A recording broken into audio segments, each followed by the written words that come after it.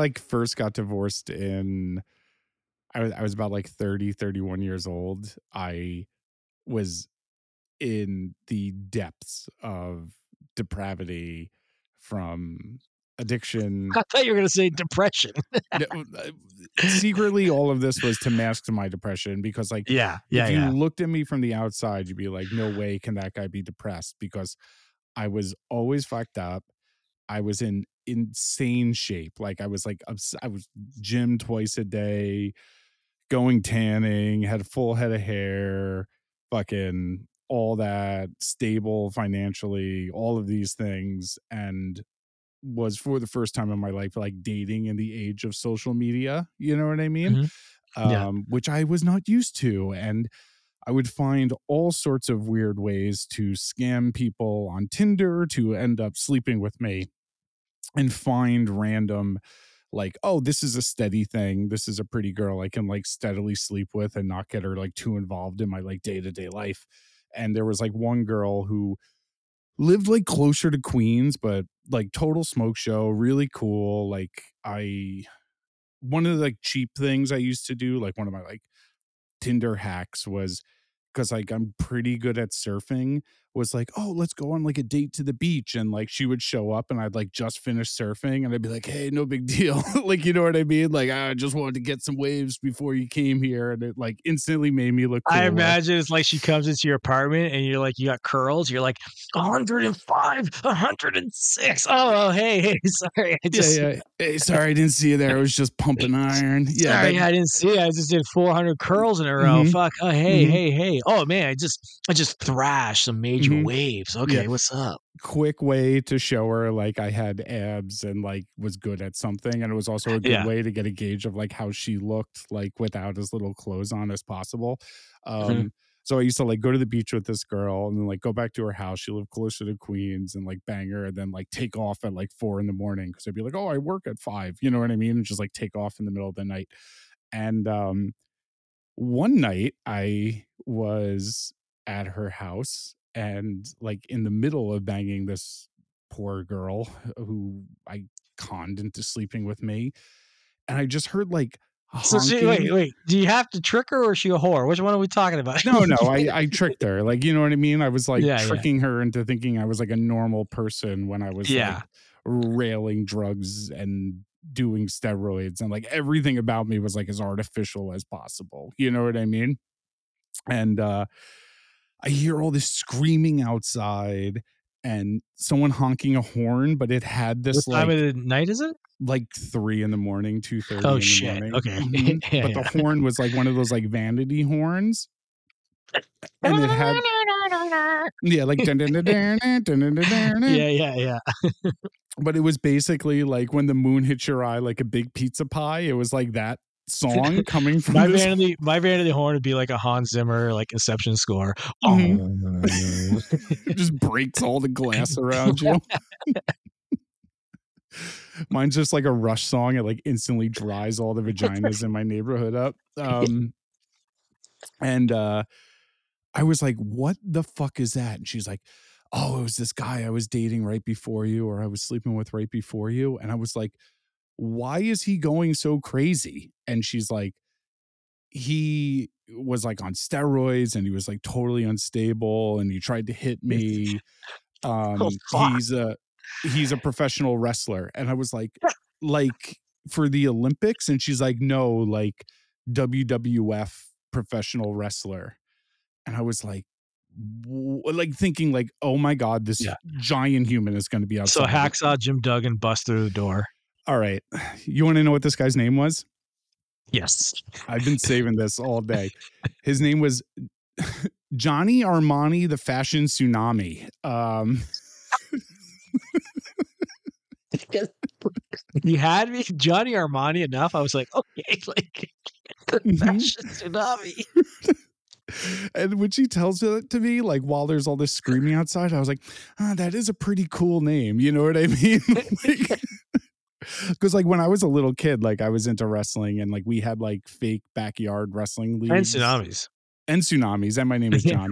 And I had a character who like I played in my like quote unquote wrestling league with my friends that I would like use my parents' camcorder to do. And his name was the Kimono Dragon, where I would basically wear like bathrobes out, and it was like a Rick. Would you service Japanese businessmen?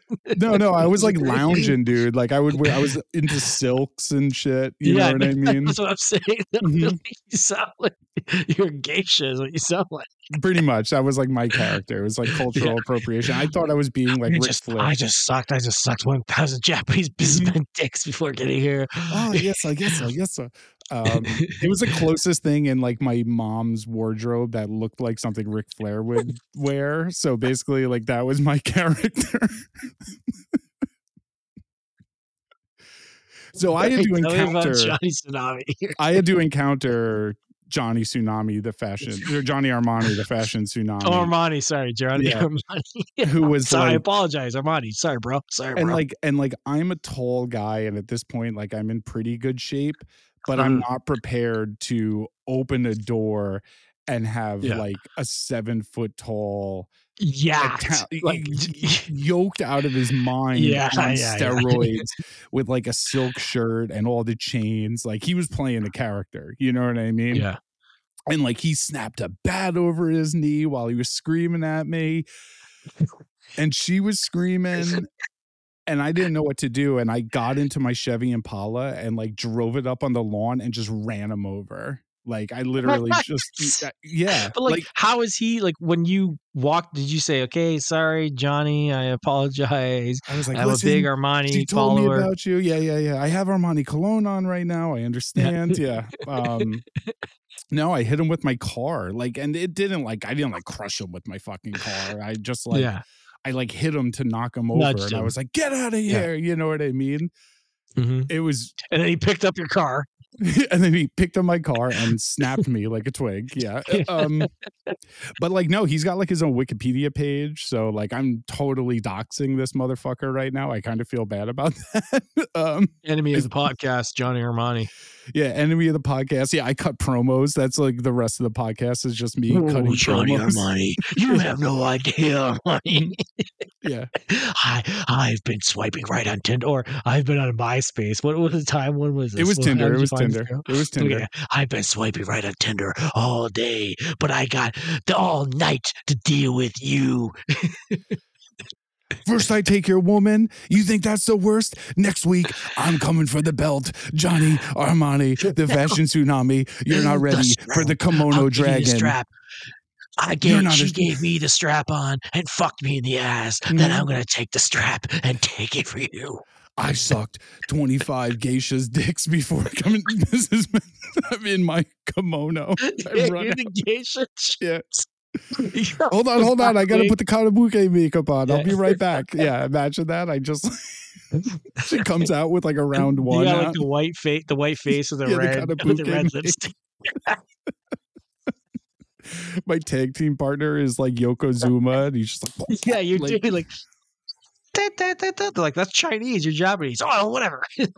All the same ching chong, whatever. You know, like you know how wrestling works. Yeah, I'm a racist 80s wrestler. Yeah, dude. Yeah. Yeah. So if you couldn't tell from the title of the episode and the intro story on today's podcast here at DGen Cinema, a podcast for fucked up movie lovers, where two degenerates analyze film through the lens of the vices, addictions, and flaws that we share with their dysfunctional characters. We are talking Darren Aronofsky's 2008 The Wrestler. And when you plot hard, you cast hard and burn the candle at both ends. Yeah, this is a wonderful film, Brandon. That I saw champion in theater. And as a quick story on top of yours, it's not even coming close to yours, but well, nothing beats Johnny Armani, the fashion tsunami. This is back when, except for Chevy Impala.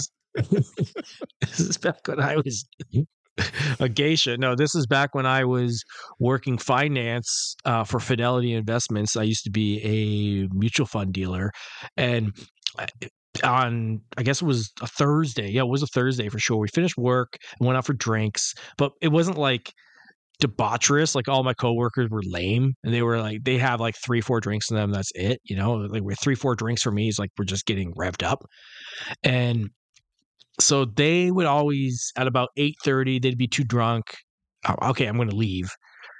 But my point is to paint the picture. I was dressed shirt and tie, slacks, because I was working a finance job. Oh, you weren't like a Ric Flair character or a Vince McMahon No, character? what I mean is like, 'cause if you see me now, like, I don't wear anything but vintage tees and like Mhm. Air Force Ones Mhm. and black jeans and Air Force Ones. That's it. Yeah, Like yeah. that's You my you you costume. turned heel in later years. You used to Yeah, be a babyface. exactly. And so I was out at the bar with the coworkers, and I text my buddy who was a fellow DGen. I said, and he was a movie geek, not movie geek, but he was a movie fan. I was like, "Hey, I'm gonna go see The Wrestler. Do you want to come?" He says, "Sure, yeah, I'm dying to see that." Oh, by the way, I left out. He was a former amateur bodybuilder, Okay. and he does not in the juice anymore, but he still was like a really big guy, not like a giant guy who's 6'1", but you're like, "Wow, that guy is super in Yoked. shape." Yeah.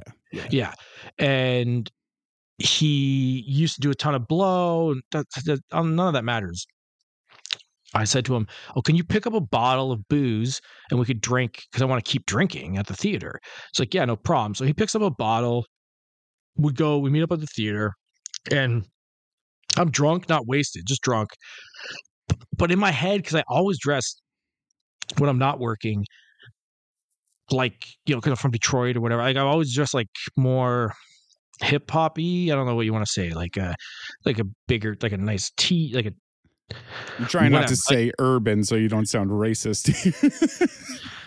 yeah, but I can't I sound know. I racist know. because I know. I like know. I'm because the joking. people I'm like I grew joking. up with, I'm just saying, like I Yeah. just dressed in a way I always, and I have a younger looking face, so I always would, and especially and back then. When you were a Now I'm babyface. now I'm fucking tired looking and everything, but back then this movie's 15 years old now. So 15 Yeah. years ago, I was looked younger than I was, and but I had, and so I always thought, oh, people think I'm just the dude.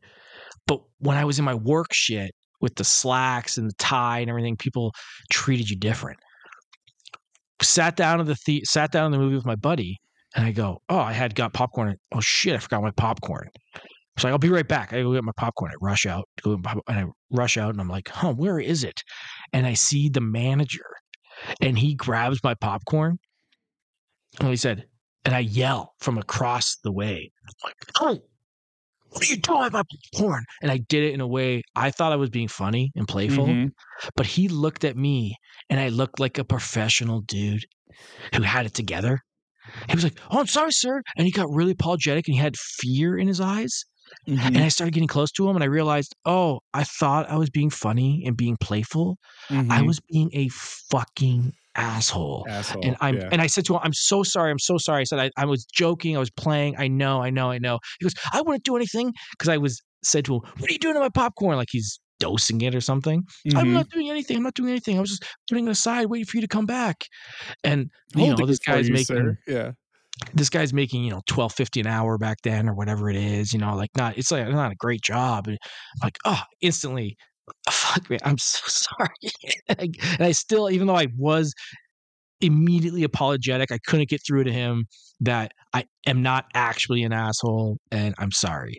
But that was me going into this movie, and I remember the story then, and this movie has resonated with me, and it's one of my favorite movies of the 2000s. Probably Yeah. top 5 of the 2000s for me. You've been like a huge champion of this movie since I've known you, and this is a movie that I saw in theaters. I was about to say I'm a big Darren Aronofsky fan.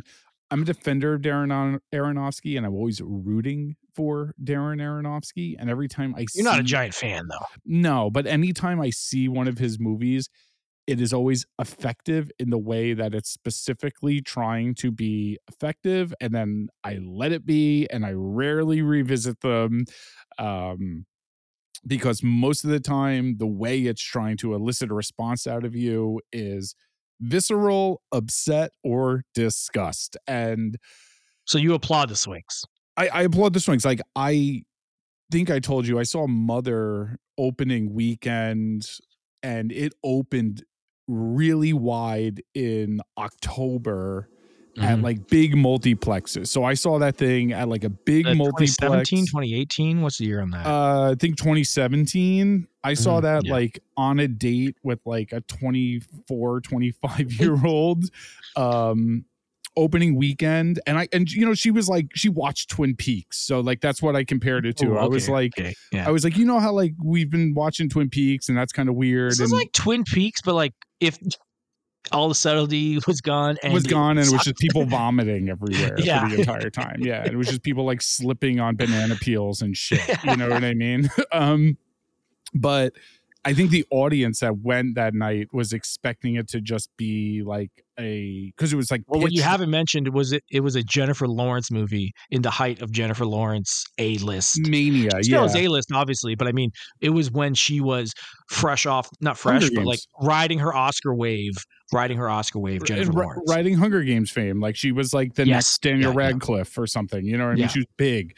And the trailers for it were like, this is a normal scary movie. Like people went thinking it was going to be a Mm. Blumhouse movie, and about an hour in, people were throwing things at the screen and cursing and screaming, and I was just cackling in the back row because I was like, this isn't even like art house. This is just like kind of surface level weird for the sake of it, but at least it looks good, and it's a swing that somehow made its way into 4,000 multiplexes across the country. Javier Bardem and Who's great. J. Lou.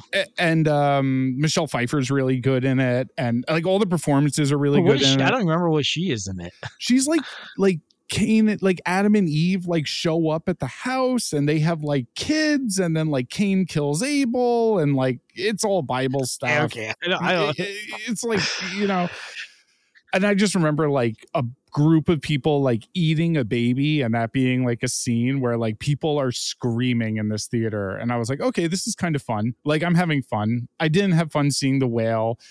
As a recovering heroin addict, I think Requiem for a Dream's like borderline offensive. It's a cheap shot. But at the time, but you can't not. Look at these retards that can't even get it together.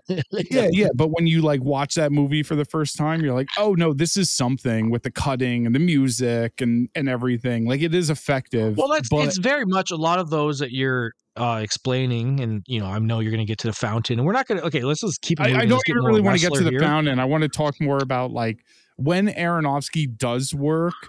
It's in this zone. It's that $6 to $12 million low budget, with like a point where he's trying to make these little micro movies that are more psychological pieces about like a single character, aka Black Swan and The Wrestler. Pi is his first movie. Pi's a great movie. Pi's great. Yeah.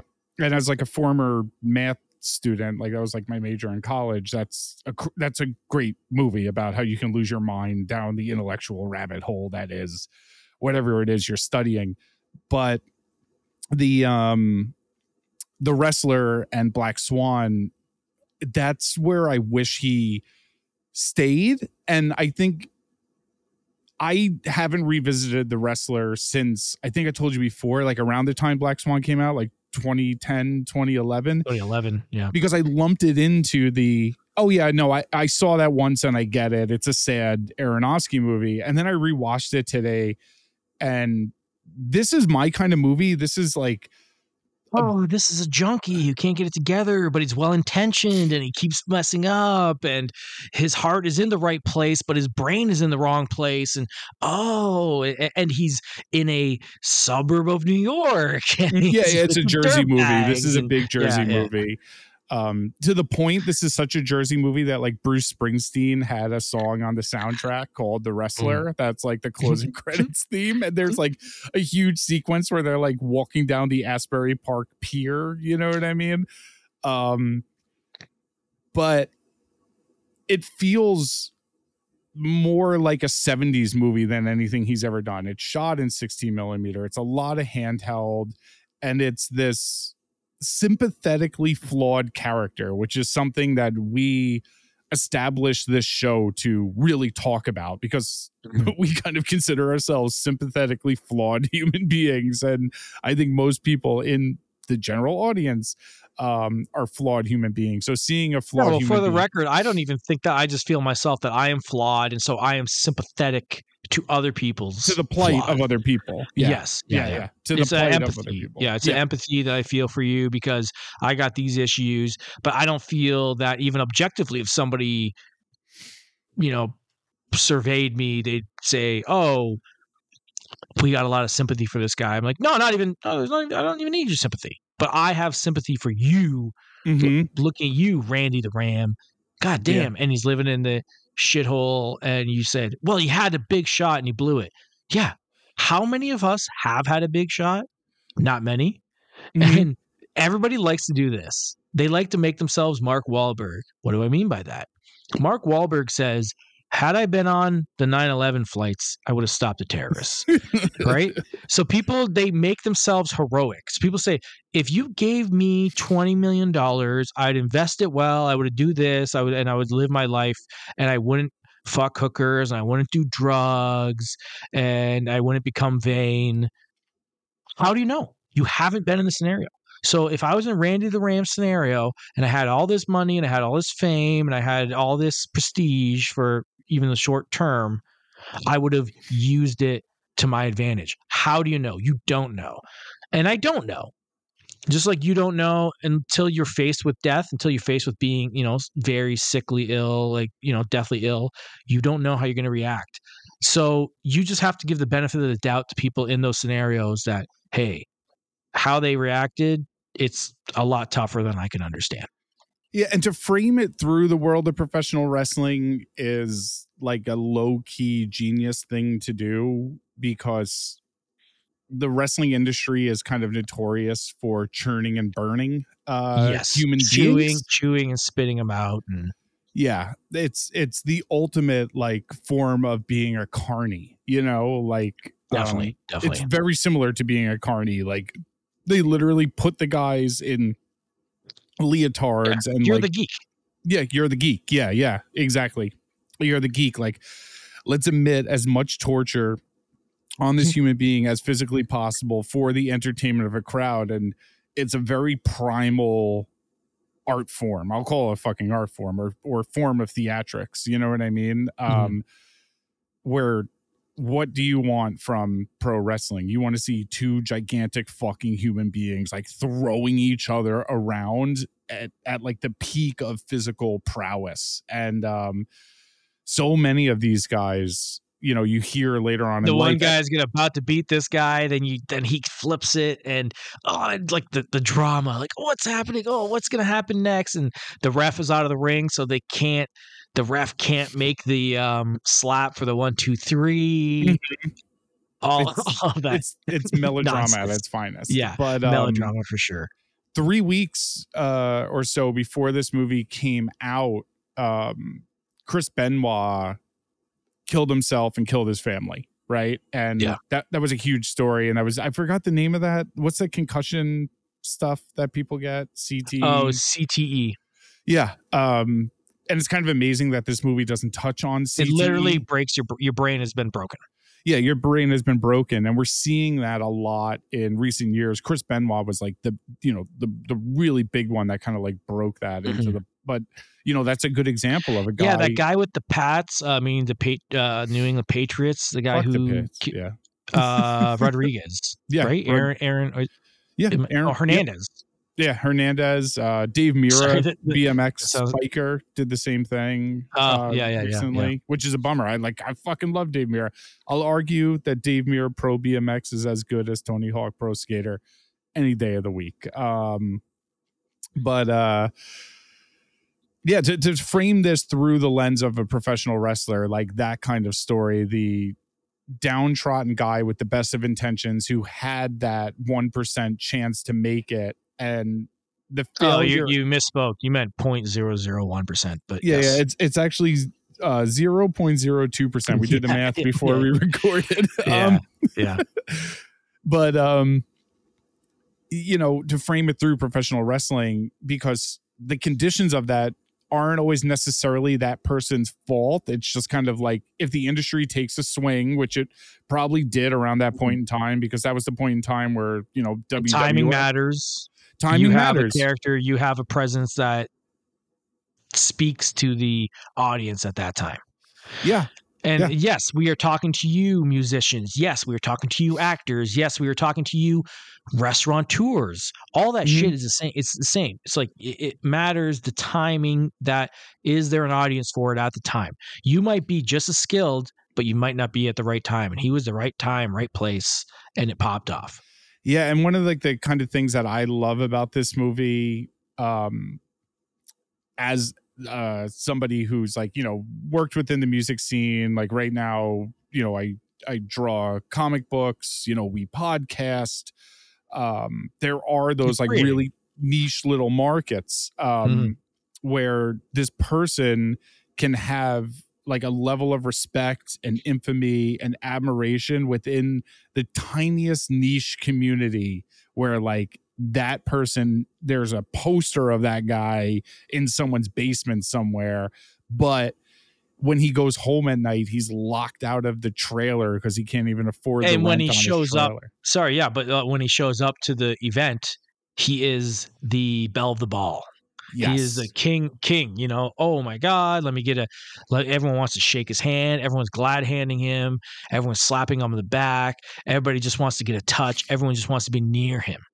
Yeah, man. There's a and then when he gets home, the guy's like, hey man, let me just get, you know, he's like, let me just get in my trailer. You'll get in when I get my money. Yeah. And you know how much it was back then? It probably was like, he owed $250. Yeah, to rent a trailer in New Jersey and, you know, fucking 2005. Like, yeah, it was probably like $250 or something along those lines. Yeah. I used to go to this bar all the time on the Lower East Side of Manhattan. That was like infamous for like big jazz players and stuff. And there's this really famous bassist nowadays by the name of Jaco Pastorius, who, you know, reinvented how we think about the bass guitar. He's probably the most influential bass player of all time, but like the guy died homeless, high on crack, trying to swim to the Statue of Liberty. And then when he was swimming back, like he got mugged and someone ripped his eye out and he got killed. You know what I mean? But like he used to sleep in the corner of that bar. And I went there one night and saw a drummer, play, who I'm not going to like mention his name, but he plays with some like huge acts and did like the drum parts on some of the most famous like Jay-Z beats and like those Rockefeller beats, like oh my God, like Freeway, you know, like all those Rockefeller artists in like the early 2000s. Like he was like in that stable of studio musicians, and like I fucking idolize this guy. It's really funny that like Freeway is the one name you chose, which is maybe my favorite of that. Yeah, he's my favorite too. I could have said like Memphis Bleak. Yeah. I could have said Memphis Bleak. You know what I mean? Yeah. He played drums on like Get By. You know what I mean? Like the Talib song. You know what I mean? Yeah. So like, huge tune, by the way. Huge tune. Great Kanye beat. Still holds up. Still holds up, except for the line, we sell crack to our own out the back of our homes. We go through episodes 2 like Attack of the Clone. That line never held up. Not a good line. You know what? I know. I apologize to anybody listening. I'm sorry. We will get to the wrestler. We're gonna bang it through. We're doing more. We're talking about the mood here, but I have to interject. I turned on my television the other day and I had not my Roku on, but my actual like TV on, and it was on TNT because I had been watching NBA the night before, and it was what's episode 3 called? Revenge of the Sith. Revenge of the Sith, yeah. And it was when General Grievous, or whatever the fuck his name is. Yeah, the You're guy the geek who know this. One who smoked too much, the robot that smoked too much. The robot, yeah. and he had the 4 arms, and he came out with 4 lightsabers. Literally, as I turned the TV on, I said, "Oh, I haven't seen this in years." I said, "Oh, let me watch this," and I watched the fight between Obi-Wan and Grievous. Yeah. It was the editing was atrocious. Yeah. They were it's like Grievous isn't a real person. I don't know what you're doing. It's not like you need to hide what he can and can't do like he's Liam Neeson in Taken. Like Mhm. he is not a real person. He's Mhm. doing whatever you Want him to do. programmed him to do. Mhm. And you were zooming in on just his face while they're like fighting, and then you're zooming in on Obi-Wan. It's like I can't even see the lightsaber. It's like, oh my god, I forgot how actually even the action sucks in this Yeah. movie. That Moving on, because you just said, that but is my like, least favorite Star Wars, by the way. Controversial take. I think Revenge of the Sith fucking sucks. But I remember seeing this drummer play, and it was like, it was a local gig. This guy played Madison Square Garden the night before for like a huge act. Yeah, like playing drums for like Billy Joel or some shit. You know what I mean? But this is what he does. Like he But just lives to do it. Like he's to just play doing music. this. Yeah. If And there's then, gonna be 20, if there's gonna be 20,000, I'm gonna be doing this. Like this is what I do. yeah, but he was like had big gigs like Billy Joel, Steely Dan, like, Yeah, and then like absolutely, obviously, absolutely enormous, yeah. best studio gig you can get. And I went to see him at this little jazz bar and was like, I'm gonna go talk to him afterwards. So like I'm like smoking cigarettes and I walk up, I'm like, hey man, blah blah blah, like legit huge fan, blah blah blah. And he's like, oh thanks man. You think I could borrow like a couple bucks, like $5-6, And I was like, that's a weird question. Sure. And like took my wallet out and he's like, hey, you don't like get high, do you? And I was like, what do you mean? Like, you want to go smoke some weed? And he's like, Yeah, you're like, no, not like that. Like, and this guy basically like bummed heroin off of me, like on the side of the oh, street. is when you're using then too? Oh yeah. And I remember just thinking like, wow, I like idolize this guy. Like I watch all of his drum videos, like I try and learn his technique. Like I just paid, $150 to see him because it was his big break, playing with Billy Joel.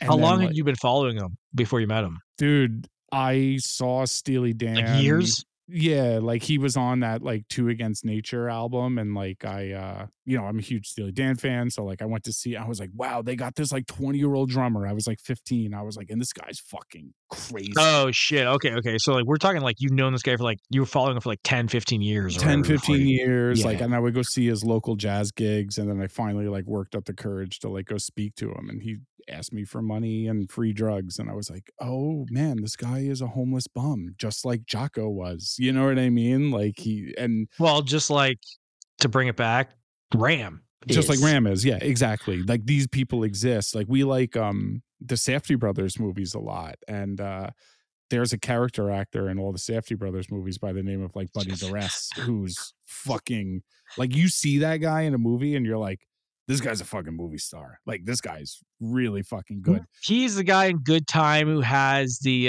he breaks out of the hospital and he tells them the sorry for people who aren't super movie geeks that don't know who we're talking about. Yeah. He's the guy who breaks out of the hospital who tells them he just got out of jail and he tells them the day and like he gives them the recap, which is an all-time monologue. All-timer. And actually, like, honestly, can you remember another monologue where they give like they give the visuals for it's happening? I can't remember like that outside of like Scorsese movies, like no, like not like that. You know what I mean? I mean, sorry, Not like outside of for a minor character. Sorry, like because like obviously for major characters maybe, but like I mean for a minor character, like I can't remember that. Somebody just shows up and they just start spouting crazy stuff. Like he was a what's the Linklater Waking Life? He was like a character in Waking Life that showed up. Yeah, but like that guy shows up. Apologies if you aren't an insane movie geek. If you like movies to a certain degree, I'm sure you're familiar with it. That guy shows up and like tears the fucking roof off of a movie like next to the biggest actor in the world, that is Rob Pattinson. And then you go on his Wikipedia and it's like currently incarcerated in Rikers Island for stealing a vitamin water or something like crazy. And you're like, this poor bastard, he just can't catch a fucking break, And he's it's in like, your DMs. Yeah, he's like in my DMs, where I was like, dude, you're the best, and he's got like less followers on Instagram what's up, than man? me. How's that couch situation, bro? You didn't get back to me. You're like, holy shit. We actually did on DJ Cinema last week, bro. We just did our 10 best Buddy Duress movies. 10 best buddy duress monologues. You got all of them. I mean, that motherfucker's under duress all the time, though. That's the problem. That's the fucking problem, man. And yeah, no. Okay, we're half an hour in. We're not gonna get too arty about it, but I want to get into. There's one main point I want to talk about in this movie. I think it's so. What they do is they have the washed up wrestler juxtaposed next to the washed up stripper. Another very physically demanding occupation. Which it is. And it's very physically demanding. And it's either everything's going great or it's going terrible. Mm-hmm. It's a sales job, but is sales job even you're feeling it because let's say you're selling cars. Wow, I didn't sell any cars this month or this week. I didn't sell any cars this week. Because you're like, well, it's the cars. But when you're a stripper, oh, I didn't sell any dances, it's because you. Mm-hmm.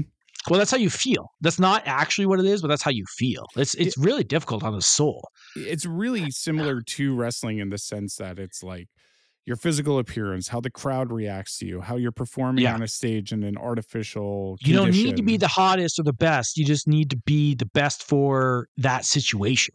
Yep, exactly.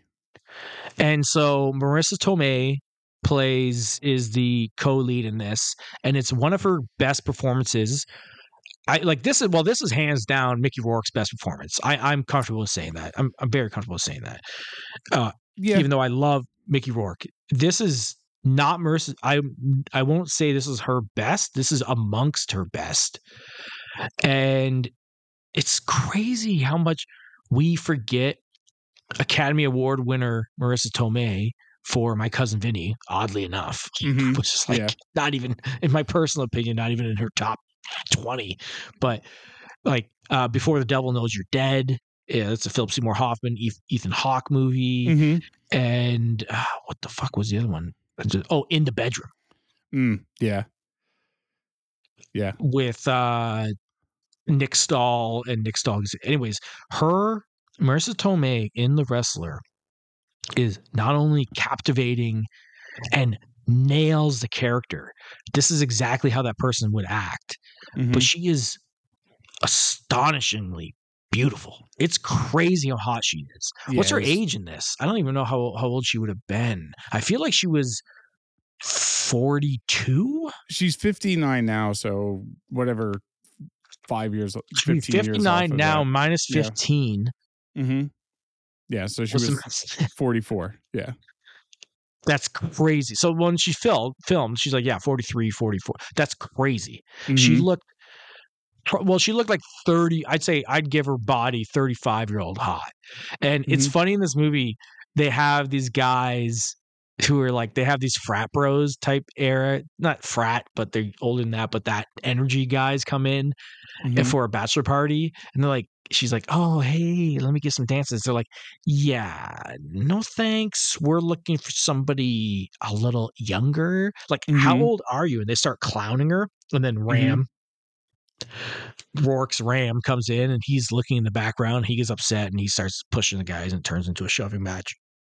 Yeah, they do their best though to like give her the she's got the tattoos, and when people have tattoos and they get older, they kind of shrink down and fade, and they're not good tattoos. They're bad, kind of trashy tattoos, and I'm sure if you zoom in, there's a C-section scar or something. You know what I mean? Like that kind of thing. But that's she feels so lived in as this character. And this might be the best. We just did a Showgirls episode. This might be the best depiction of professional dancing in any movie. Definitely. I'd say this is very close. I mean, I'm going off the top of my head, but I'd say this is, if it's not the best, it's amongst the top 3 best depictions of, and this is coming from somebody who has dated strippers and have people like that are in the industry in his life. Yeah, me too. And I know it well. And I'm telling you, oh no, this is how those people act. Especially the ones, this is where they get it wrong on film. They only know how to portray strippers that are drug addicted lunatics. Yeah. It's like, no, this is a normal person who they didn't get dealt the best hand in life, but the one hand they did get dealt was a good body, like they're attractive, and they use that to their advantage, which they They should. Which, by the way, they should have, because that's what they had, and they used it. But then they stayed a little too long, and they didn't leverage it as where they should have made it. they do a really good job in this movie to like adhering to the rules when you work at a strip club too, where it's like this is how you're kind of allowed to mingle and as close as you can kind of get to people in real life. And if you've ever like met a stripper and then taken them out afterwards, there is that always like uncomfortable first. For me, there was like that uncomfortable like, I'm really not supposed to be here. This is like I'm gonna get Yeah. fired if I get Because they're caught with you. looking at you through the prism of your customer. Yeah, your customer. But that's the Like, same for like any type of job, you know? Mhm. Like, I mean, even the same if a waitress, if you like flirt with, you're like, oh, she's flirting with me. They're all flirting with you. But you're like, no, she's actually flirting with me. And you manage to get her phone number or whatever it is, her Instagram or Mhm. Snapchat, whatever it is these days. Hopefully it's a Snapchat. Because if it is her Snapchat, that means she's slutty. I'm telling you. If she gives her Snapchat, she's slutty. If she gives her Instagram, she's whatever. If she gives her phone number, who knows? Do Gen Zers use Snapchat? I have no idea. I feel like that was like Oh no, Snapchat is the biggest social media for young kids. not TikTok, literally. Like the biggest social That's not media. social media. Yeah, it is.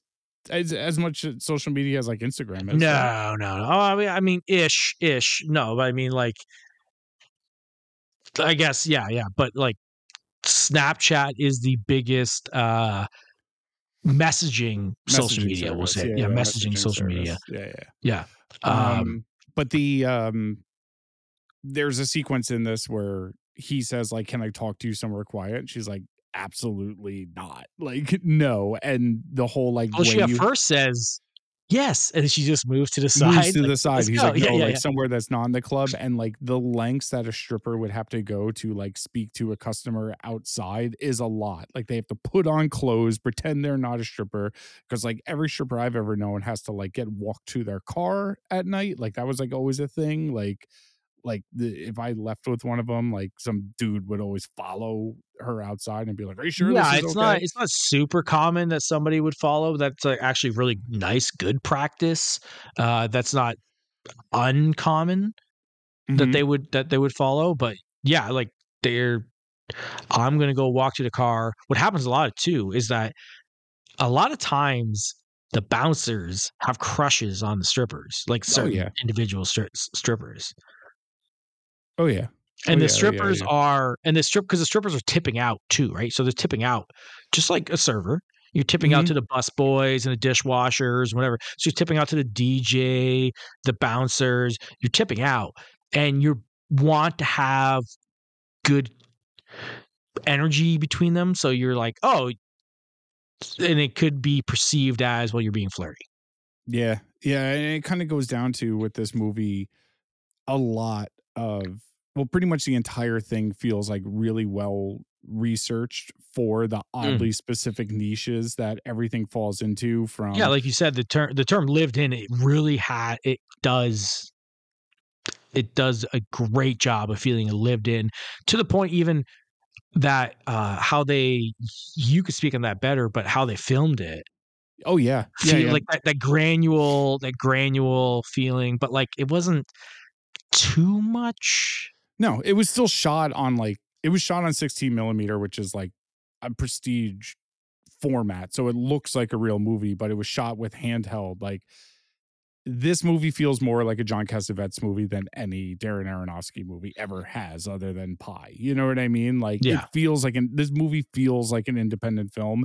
This is a slice of life movie, and all of the slices of the pie that it's taking out feel like actual slices of that actual fucking pie. Like the When they sequence help with a lot of non-actors, well, yeah, like that when he's in the sequence in the what's it called? Like the deli. locker room before the local Sorry, I was gonna say but the locker room for sure, the locker room for sure. yeah, like when they're talking about like, okay, so like Well, I'm now gonna we do got the this. crazy Samoans and the whatevers, and for the Hmm. strap, we're gonna have this. And that guy who's saying that guy is 1000% not an actor. That's what that guy is. That guy's an independent circuit How many wrestler. times have you met that guy in your life? Not that individual person, but that that Mhm. Mhm. personality. How many times have you met that guy?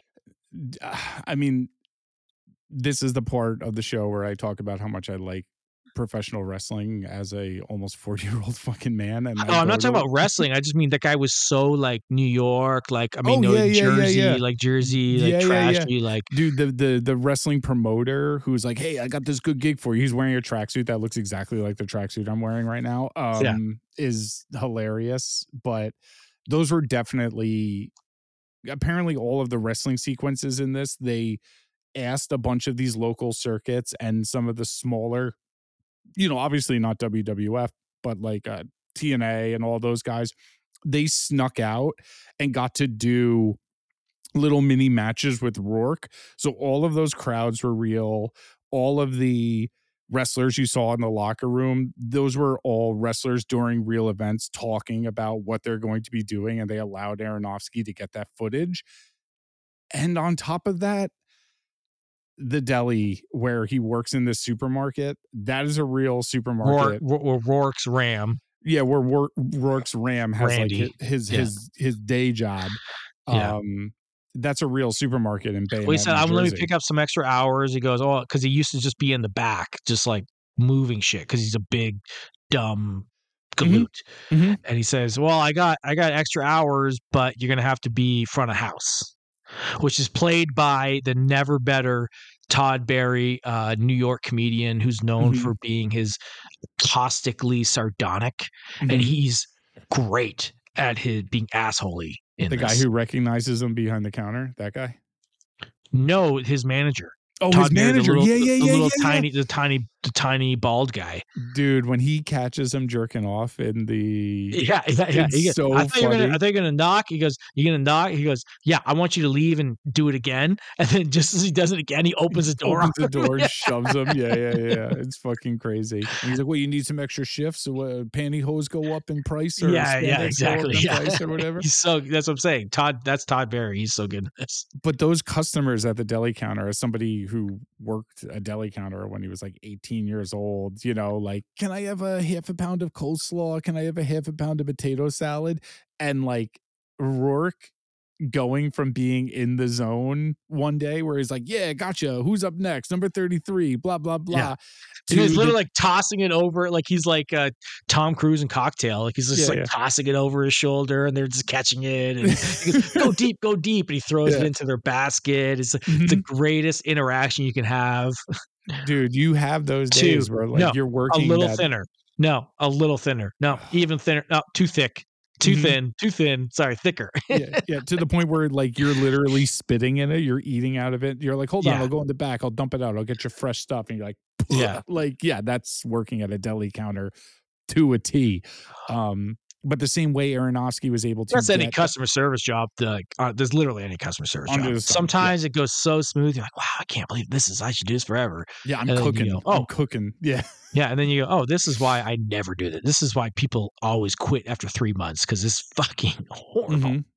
I have a rule in life where I don't trust people unless they've worked in the service industry. Like, I I'm do fine not with that. trust. Yeah, I'm fine Like with that. there's something inside of you that like forever I will just know you've never been like had to cater to someone else where I'm like, fuck you. You know You what I can't mean? get me to ever be rude because I've worked those, and you can't get me to ever be rude to somebody. And if I ever am going to be, because they're being rude to me, I will say, "You are being rude to me, and if you Hmm. continue, I am going to be unpleasant. I wish you would discontinue your current train. Hmm. Otherwise, I'm going to be unpleasant because I do not want to be." Because that's the only, and it happened once in my life only, literally only once that Hmm. I've ever had to do, like, in general. I'm just like, yeah, yeah. I'm like, oh yeah, well, this sucks. I don't like this. I don't like whatever. I just don't tip you as much. I don't make a fucking Yeah, scene. I don't care if you fucking don't tip me because you're a fucking cunt. You know what I mean? Like, go ahead. Yeah. Yeah, Yeah. It's like, I'll no, lose I'm this one. saying for myself. I'm saying for myself, if you're being a dick, I'm just like, my, the most I'm going to do is just say, well, I'm not going to say anything. I'm just going Yeah, to not tip well. yeah, I'm going to still tip. I'm just not going to tip well. yeah, dude. Um, Fucking yeah, Aronofsky, same way he was able to get kind of behind the curtain in the wrestling world with all the sequences in the ring. Apparently, he asked some supermarket in Bayonet, New Jersey, to hire Mickey Rourke for like 2 weeks, and they snuck back there without the supermarket manager knowing, because 60 millimeter cameras are relatively small. We talked about them during Leaving Las Vegas. That's how that movie was able to look shockingly good on similarly shot. Yeah, like I mean, as far as it's meaning how it looks. Yeah, very natural looking, grainy, and also a form like this is a little different. I guess Nick Cage never had the height of fame of 80s Mickey Rourke, but yeah, national treasure. It's similar. Like when Nick Cage did Leaving Las Vegas, he was basically washed. Mm-hmm. And when Mickey Rourke wasn't basically washed. He was washed. He hadn't worked in 15 years. Like that's not true. He did.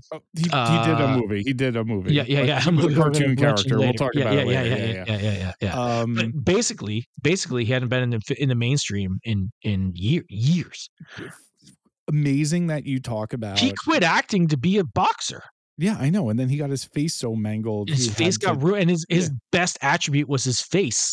He looked like fucking Marlon Brando meets Al Pacino. That'd be like Adriana Lima quitting fucking fashion modeling to be a BMX biker, MMA fighter or some shit. I mean that's too extreme, but I'm just saying something where she could get injured. Yeah, it's like fucked up. It's like, what do you? But fun fact. Bringing up Nick Cage, this movie was originally developed by Nicolas Cage. Then it got into Darren Aronofsky's hands, and he's like, "You need to gain 100 pounds and do steroids." And Nick Cage is like, "Yeah." He said that to Nick Cage, and Nick Cage is like, "Find someone else," and like totally gave Mickey Rourke's blessing. He's Nick Cage is like, I got, because this is 2000s Nick Cage or even present day Nick Cage. Yeah. It's like, I got 4 movies next month. Yeah. I gotta do Sorcerer's Tomb 6 or whatever he was up to at that point in his career. I gotta do Next, which is the sequel to the third installment of Next. Sorry, I'm shooting The Golden Man. Have you ever heard of The Golden Man? It's based off a Philip K. Dick short story. No one saw it except for one person on Long Island. His name is Andy Sansone. It came out right after Scanner Darkly. So what is his? I'm gonna say the wrong. What is his movie he did? Nick Cage, not The Color Purple. What is his Philip K. Dick shit? What is it? Something purple. Oh my god, I can't believe I can't remember the name of that. That's so embarrassing. Oh my god, this is embarrassing. Yeah, the one I always remember is The Golden Man, and everyone's like, "Why do you want to see The Golden Man?" I was like, "It's actually based off a pretty good." I've never seen. I'll be on record. I've never seen The Golden Man. I've honestly, it's as somebody who is a staunch Nick Cage defender, I have seen 4% of his movies. Yeah. There's just too many. I can't keep up. I just can't keep up. We have a friend of the podcast who's seen every single one of them, and I'm pretty sure he lost his mind. Our is it Trav? It's David Zavala. Shout out David Zavala. Oh, Dave. Great guy. Zavala. Totally has lost his mind. Like he. No, I mean, look, here's the thing: is because we walk the tightrope, and I'm going to bring it back to the wrestler. We walk the tightrope. Top rope of being lunatics who love movies, who consume a ton of movies, but somehow also are functional in society. Yeah. Now I don't mean functional meaning you provide a service, meaning you can sit down with me and have a pleasant conversation. But we have film friends that their purpose in life is consuming film, and that's all they offer. I imagine them coming out of caves, seeing the light of day for the first time in like months, being like, "I just they hate it. Yeah, they hate it. Yeah. I'm like, hey, do you want, even if they don't drink, right? I'm like, hey, you want to go get a drink, or you want to go grab a bite? They're like, no, it's Uber Eats. I'm like, no, like it's much better in house. No. I'm like, I'm paying. I will pay. No. Before wrapping it up and getting to the Rex, like imagine me visiting you in Long Island, and you go, the best. You go, this is the best Italian in the spot. Like you're like, Bombay, this is the best Italian. Like, you're gonna fucking love this shit. I go, oh, can they Uber Eats it while we put on Netflix? Can you imagine me saying that to you? Delivery pizza is good on Long No, Island, I will pasta, say. not pizza. Oh, Pasta, like pasta? whatever. Little secret about real Italians. We don't order pasta from restaurants. That's crazy Jay, talk. you're fucking ruined. You get what I'm I getting get at. what you're Whatever talking the fuck about. you want to Yeah, say. It could be chicken Mexican. marsala. It could Let's be call it chicken marsala. yeah, exactly. It could be whatever that I'm saying. It could be fucking Indian. I don't give a shit what the fuck it is, but you get Yeah. my point. Yeah, I went to It's like, Korean barbecue last night. I could not imagine having if you that. said Bombay, this is the best, like this is the best restaurant, whatever, you know, if it's Thai, if it's Korean Yeah. You want barbecue, to I Uber don't. Eats it while we watch The Golden Man and The Adjustment Bureau? We'll do a Philip K. Dick B-roll. We'll watch The Adjustment Bureau and The Golden Man one after the other and talk about how much better Scanner Darkly is and how it's kind of underappreciated. But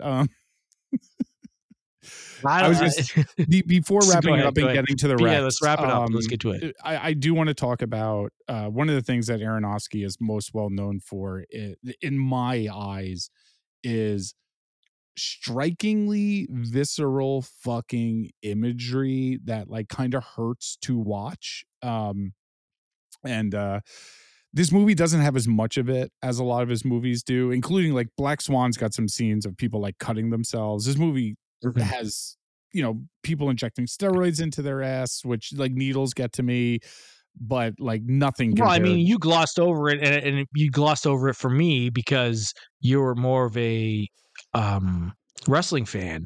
But Yeah. the Hell in the Cell match, whatever they call it, It's a hardcore match. Yeah, it's a hardcore match. Hardcore match. Yeah, the hardcore match here is Jesus, that's difficult. And they did that to Rourke.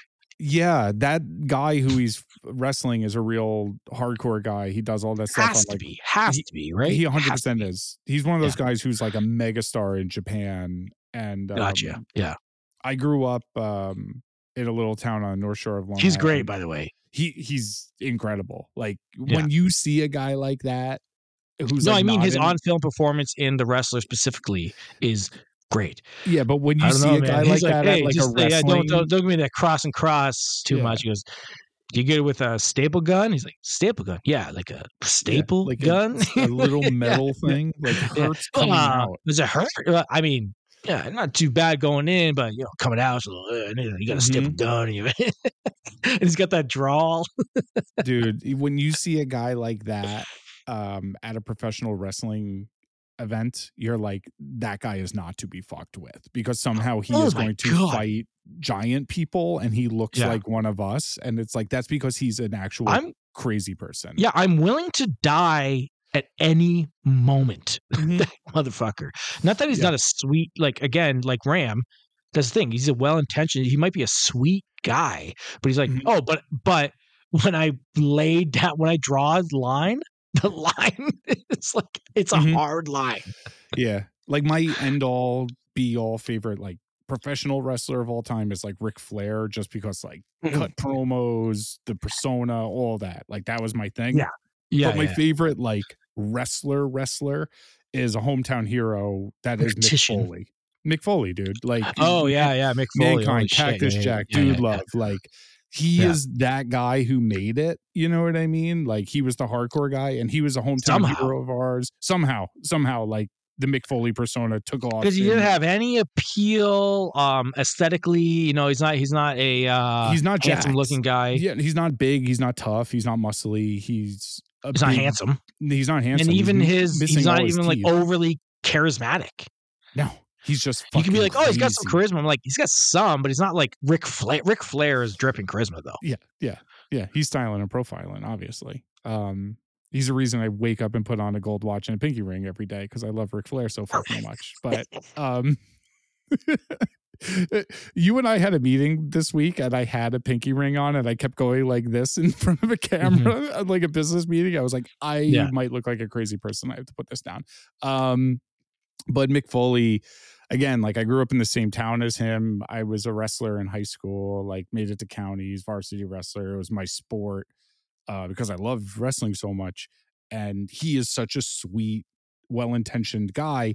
So watching this hardcore match, and not only watching the visceral action, the way it's shot, where it's them talking about what they're going to do, walking out into the ring, and then it cuts to afterwards, and they're just dripping in blood, and there's medics, and Yeah. it shows them taking the staple out of the guy's head. Yeah. He's got a $5 bill stapled to his head, and then it goes like, Which he's self-imposed. that's what I mean. And then it goes 14 minutes earlier, and you see him stapling into his head, and then like you see them pulling glass out of Mickey Rourke's back. The slap off too.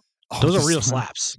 Those are real slaps. And he's like, I hope the table throw wasn't too much. And they show him like carrying him up a ladder with like barbed wire rope, and then table slamming him into a table filled with fucking fluorescent light tubes. And I'm like, there's a kind of famous quote now from Tarantino that came on like the extras that I watched today. And it was like Tarantino being like, that scene is very hard for me to watch. It is so visceral and so hardcore. And Rourke's character has a heart attack right after doing it, which like is very melodramatic. But again, I think it's pretty like, yeah, that would cause you to have a fucking heart attack if you're if you were somebody who's been steroids. Like crushing the drugs and the way you're living your life, and you've never had a really like how many good sleeps does he have a year? Yeah. And how many of those sleeps were induced by a concussion that was undiagnosed? You know what I mean? Yeah, like all of it. Shit. Yeah, all of it. Yeah. And that really drills home the damage that this is doing to this human being, and like what he's willing to do for $200 a night for $200. And the end of this movie, you know, he's gone through all of this. Everyone in his personal life has left him. There's the visual representation of that where Marissa Tomei shows up to this match he shouldn't be fighting in because he just had a heart attack and he's about to die. And you get that hard cut at the end to black where you see him going off the tightrope with his signature move. Transcends. Dude, one of the best ends to... It's so touching. It's so touching. It's clear, like I said, he's transcending to the next play. He's jumping off the high ropes to go to the high ropes in the sky. Mm-hmm. Yeah, whether he dies or not. Yeah, whether he dies or not. No, like that's just this is what it is. It's the next the next plane. He's on the next plane. Mm-hmm. Like these whatever you want to call the next appreciate plane. Him. Yeah. It's endearing and traumatic at the same time. But it's somehow touching and not overly melodramatic. It's borderline rewarding. Like if Marissa Tomei was holding hands with his daughter at the end, that would have been like, okay, what the fuck is going? Or she's holding the kid, even like that'd be like, all right, like this is too much. Or Todd Berry, the deli clerk, grocery store manager, showed up, and he's like, I actually like you, like, this has been too much. But nobody shows up except Marissa Tomei, and the reason she showed up was like she had been shitty to him, and she realized, oh, I'd been shitty to you. I'm sorry, actually. I realize you're a good guy. I want to give you another shot. And he goes, nah, just there's no shots left. Like I got nothing in the tank. And he put it all out for everybody, which is a microcosm for these are what those people who not only the low level, sorry to call you low level, but meaning you're just not like high fan bringing indie wrestlers, indie filmmakers, like you said, like to bring it all back full circle, like the drummer you spoke about, niche artists, niche artists, creators, whatever you want to call them, and they're just putting it out all on the line every day. This is all I got, and this was literally his last. I don't have anything left. Nothing left in the tank. That's literal and figurative embodiment of giving your everything, like literally your all. Yeah. And making that speech where it's like, I only exist for you, like this total selflessness, like everything in my life doesn't matter. All that matters is like you guys are enjoying what I'm doing right now. This is for you. Watch me die for you. It's like, yeah, well, we've like self-reflected on each other, meaning what I tried to become is what you wanted me to become, and then I became what you wanted me to do, and now I keep doing what I'm doing because you wanted me, and I'm doing what you want, and like it's just like self-reflecting on itself. And now I'm just stuck. And then you go, well, why don't you do something else? I'm 55. Yeah. Yeah. Like, how old is he in this movie? Like, he's not 42 even. He's not 38. He's 55. He's like, this is it. This is all I have. Yeah. It's either this or work at a deli counter. And earlier in the film, Marissa Tomei does that biblical quote to him, and like basically like the martyr complex, like the messianic died complex. for took this and took the pain died for for others. Yeah. And it's no wonder Aronofsky later went on to make movies like Noah and Mother. Okay, and don't ruin. Don't. Oh man, we were coming in so good here. Hey, you're gonna ruin it with this. When you bring this gotta shit say up. it. Like you gotta say it, man. Like this is him doing it at its best. Like this is the purest form of martyrism. This is like if Aronofsky made a Joan of Arc movie, but it featured carnies in tights all slathered up in fucking KY jelly. Like it's amazing. It's amazing. Okay. I want it because we are. Yeah, we're running late. Let's get a little reckless on these recommendations. Let's get to Rex. Let's get to Rex. Do you want to jump it off, or you want? Yeah, I'm gonna jump off with like literally the newest recommendation you could possibly imagine, because this movie is in theaters right now. And other than The Wrestler, I think this is the best depiction of what professional wrestling can do to human beings, and that is The Iron Claw. I really like this movie. I gave it a kind of like mid score when I first saw it, but then I've been thinking about Efron's coming out. It's Efron's announcement to everybody. I'm actually a very good actor, and it's not just him. It's got Jeremy Allen White, who's huge now. Because no, I know that, but I'm saying, but that is the discourse around it, as people are saying, "Oh wow, Efron's making an A24 movie." Yeah, Efron, can act. Yeah, like, Efron's no making shit, he can act. Movie. He's been acting his entire life. If you know the story of the Von Erichs, you are going to go into this movie knowing you're in for a bad time, much like if you know what Darrenowski does, you're going to fucking know that. Yeah. You know, no, I just call him Darrenowski. I shortened it. It's so funny. Yeah. It's like, like when you like a quesarito at Taco Bell or something like that. Yeah. By the way, shouts to quesarito. But sorry, I should say this. DGen Cinema, brought to you by Taco Bell's Quesarito. Yeah. The short-lived ooey gooey quesarito, bring it back, please. They do it from time to time. Yeah, I know. I love when Taco Bell does those things from time to time. But the Iron Claw shows professional wrestling in its truest form, where I hate the people who are like, fucking wrestling is fake, fuck that, you know what I mean? And it's like, yeah, I know it's like predetermined, but also like it's predetermined who's gonna win. It's not fake what you're doing to each other. Yeah, what they're doing to each other. And also, like, in any job, if everyone around you is saying, oh my God, what a good job, you are going to get promoted, and that's how you win. And like, all of that, it's very real, it's very corporate, it is very structured, but the physical demand of it is so strong. And then on top of it, the mental demand of that is really, really intense, as we see in films like The Wrestler. And Iron Claw is kind of like the worst example of that kind of thing, because if you know anything about the Von Erich brothers, there were 4 murder-suicides in a family of 5 brothers, all of which were professional wrestlers, and only one of them made it out alive. And it does a very good job. It also features a 3-on-3 6-man wrestling montage set to a Rush song, and it instantly, I like can't be subjective like reviewing this thing. I'm just gonna be like, oh, 10 out of 10 masterpiece. I don't know if you realize this is the episode where you've outed yourself as the biggest motherfucking geek in America. Yeah.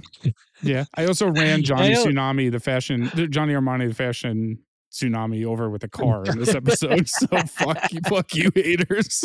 I'll fucking crush you. The Komodo dragon's coming for you. I'll It's run time you for the over. belt. I'll run you over. The Komodo dragon, you with your white Yeah. face, powdered white face, Yeah. and red Yeah. lipstick. Chiller than you are. I don't see you in a kimono. I'm ready to relax after this thing in style. Let me show you what style is, Johnny Armani. I have a feeling. I gotta say, when Iron Claw comes out on home video, stop. Let me get. it's gonna have keep so going. much rewatchability. So much. I get it. So I get it. much. But let's keep it moving here. So, my first rec is this is the movie that brought Andy. Jesus, misspoke. Bring it to me. Mickey Rourke back to the mainstream. Sin City, 2004 Sin Cities, Robert Rodriguez. And it was, at the time, they weren't doing anything like this at a main giant. It was a giant release movie. They still don't do it like this, man. They actually stopped doing this. Yeah. And it was a success, but Mickey Rourke had his own section of it. I forget which one, where it was. He played Marv, probably the most famous character from the Sin City comics. 100%. Yeah. Yeah, you would know the Sin City. Like, I don't know the comic background, but to see Mickey Rourke do this, and it was almost like, he was created for that role. Yes. Just like the wrestler. And this was what led, not it is actually what led, but basically it was the precursor to him being, he's a washed up hood who is trying his best to do the best, and then he gets his single focused mind on avenging Jamie King's death. By the way, Jamie King, never hotter in this. Goldie. Every woman in this is never hotter, and every guy never uglier. That's not true, though. Clive Owen looks good in that movie. Clive Owen is gorgeous in this. Yeah, Clive Owen is devastatingly handsome in this. Bruce Willis is like, everybody else, like Nick Stahl is disgusting. Everybody Elijah else Wood eats people in it. Yeah, exactly. Yeah. Sin City, you know it. You definitely know it. I'm telling you, it's worth a revisit. And Mickey Rourke's performance is fantastic. What else do you got? I will go with old Mickey Rourke because I loved Mickey Rourke as a kid. I'm not going with the movie I would recommend people watch is the Pope of Greenwich Village. Oh, Rumblefish, Pope of Greenwich Village, and Barfly. Yeah. Those are the best. But Barfly, I am the Barfly guy, but yes. But those aren't movie star performances the way at all. Angel Heart is a movie star performance. That is definitely. He plays like a hard-boiled opposite De Niro in one of the dumbest character names of all time. His name is like Lucifer, and everyone's like, "Oh, he's the devil!" Like it's something like very silly. It's like Louis Cypher, yeah, Louis Cypher, yeah. And at the end, they're like, New Orleans, right? It starts off in New York and then it ends up in New Orleans, and they have a lot of like borderline racist voodoo stuff with what's her name from the Cosby Show, and Lisa Bonet. Yeah. That's an all-time Hollywood face, by the way. Yeah, she plays a 17-year-old who gets raped by 3 men in this movie. But Jesus. But I just watched this movie tonight, and in terms of like a horror movie, I think it holds up, and also in terms of like one of those movie star making performances, there's a little I mean, fuck it, it's a fucking 50-year-old movie or 40-year-old movie.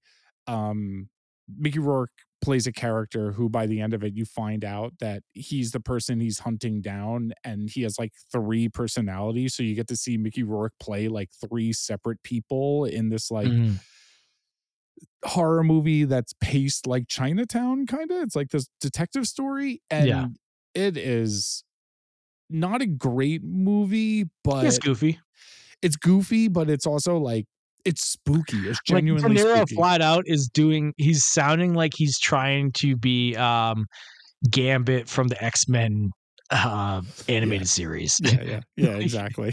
His That's like, pretty spot on. He's calling people sugar yeah, and shit. Yeah, his impression of like what a New Orleans accent is so funny. calling people Mon Cherie and shit. Yeah, it's crazy. Yeah. Yeah, Mickey Rourke in a Angel trench Heart, coat, it's though. definitely, even though we ended on kind of trashing it, it is worth checking out for sure. Genuinely scary. Like, Yeah. there's some spooky shit in that movie that the But closest I'll thing say from a film geek perspective, I have found that the film geek community has reappraised it way higher than it is.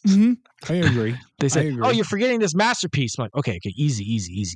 Mhm. No, there's a movie that's worth watching. That's it. Yes. We're just calling it a Yes. movie worth watching. With a really good Mickey Rourke performance, that's basically like Great, Mickey Rourke brings it, and this is what we always forget, and this is why he was so great in The Wrestler, because Mickey Rourke in the late '80s was one of the best actors in Hollywood. Hard stop. Period. yeah, he was the next Marlon Brando at that point in time. He He was really like what was. Yeah, Gosling right. is Yeah, now. that's well Yeah, he's put. like That's what very well Gosling put. is now. You know, like, yeah. My next pick is a movie that no one's ever seen, and this is, I'm deliberately doing this. It is 1973's Payday, starring Rip Torn. That Rip Torn, and he's an alcoholic traveling country musician who gets into a bunch of shit, and he doesn't have his shit together at all. The movie ends very horribly. It is a difficult watch at times, and he's a piece of shit. But it is a, hey, I'm trying to make things work by doing this profession, and things get dicey at times. Mm-hmm. And I'm just relating it to Rourke's, wrestling character in this.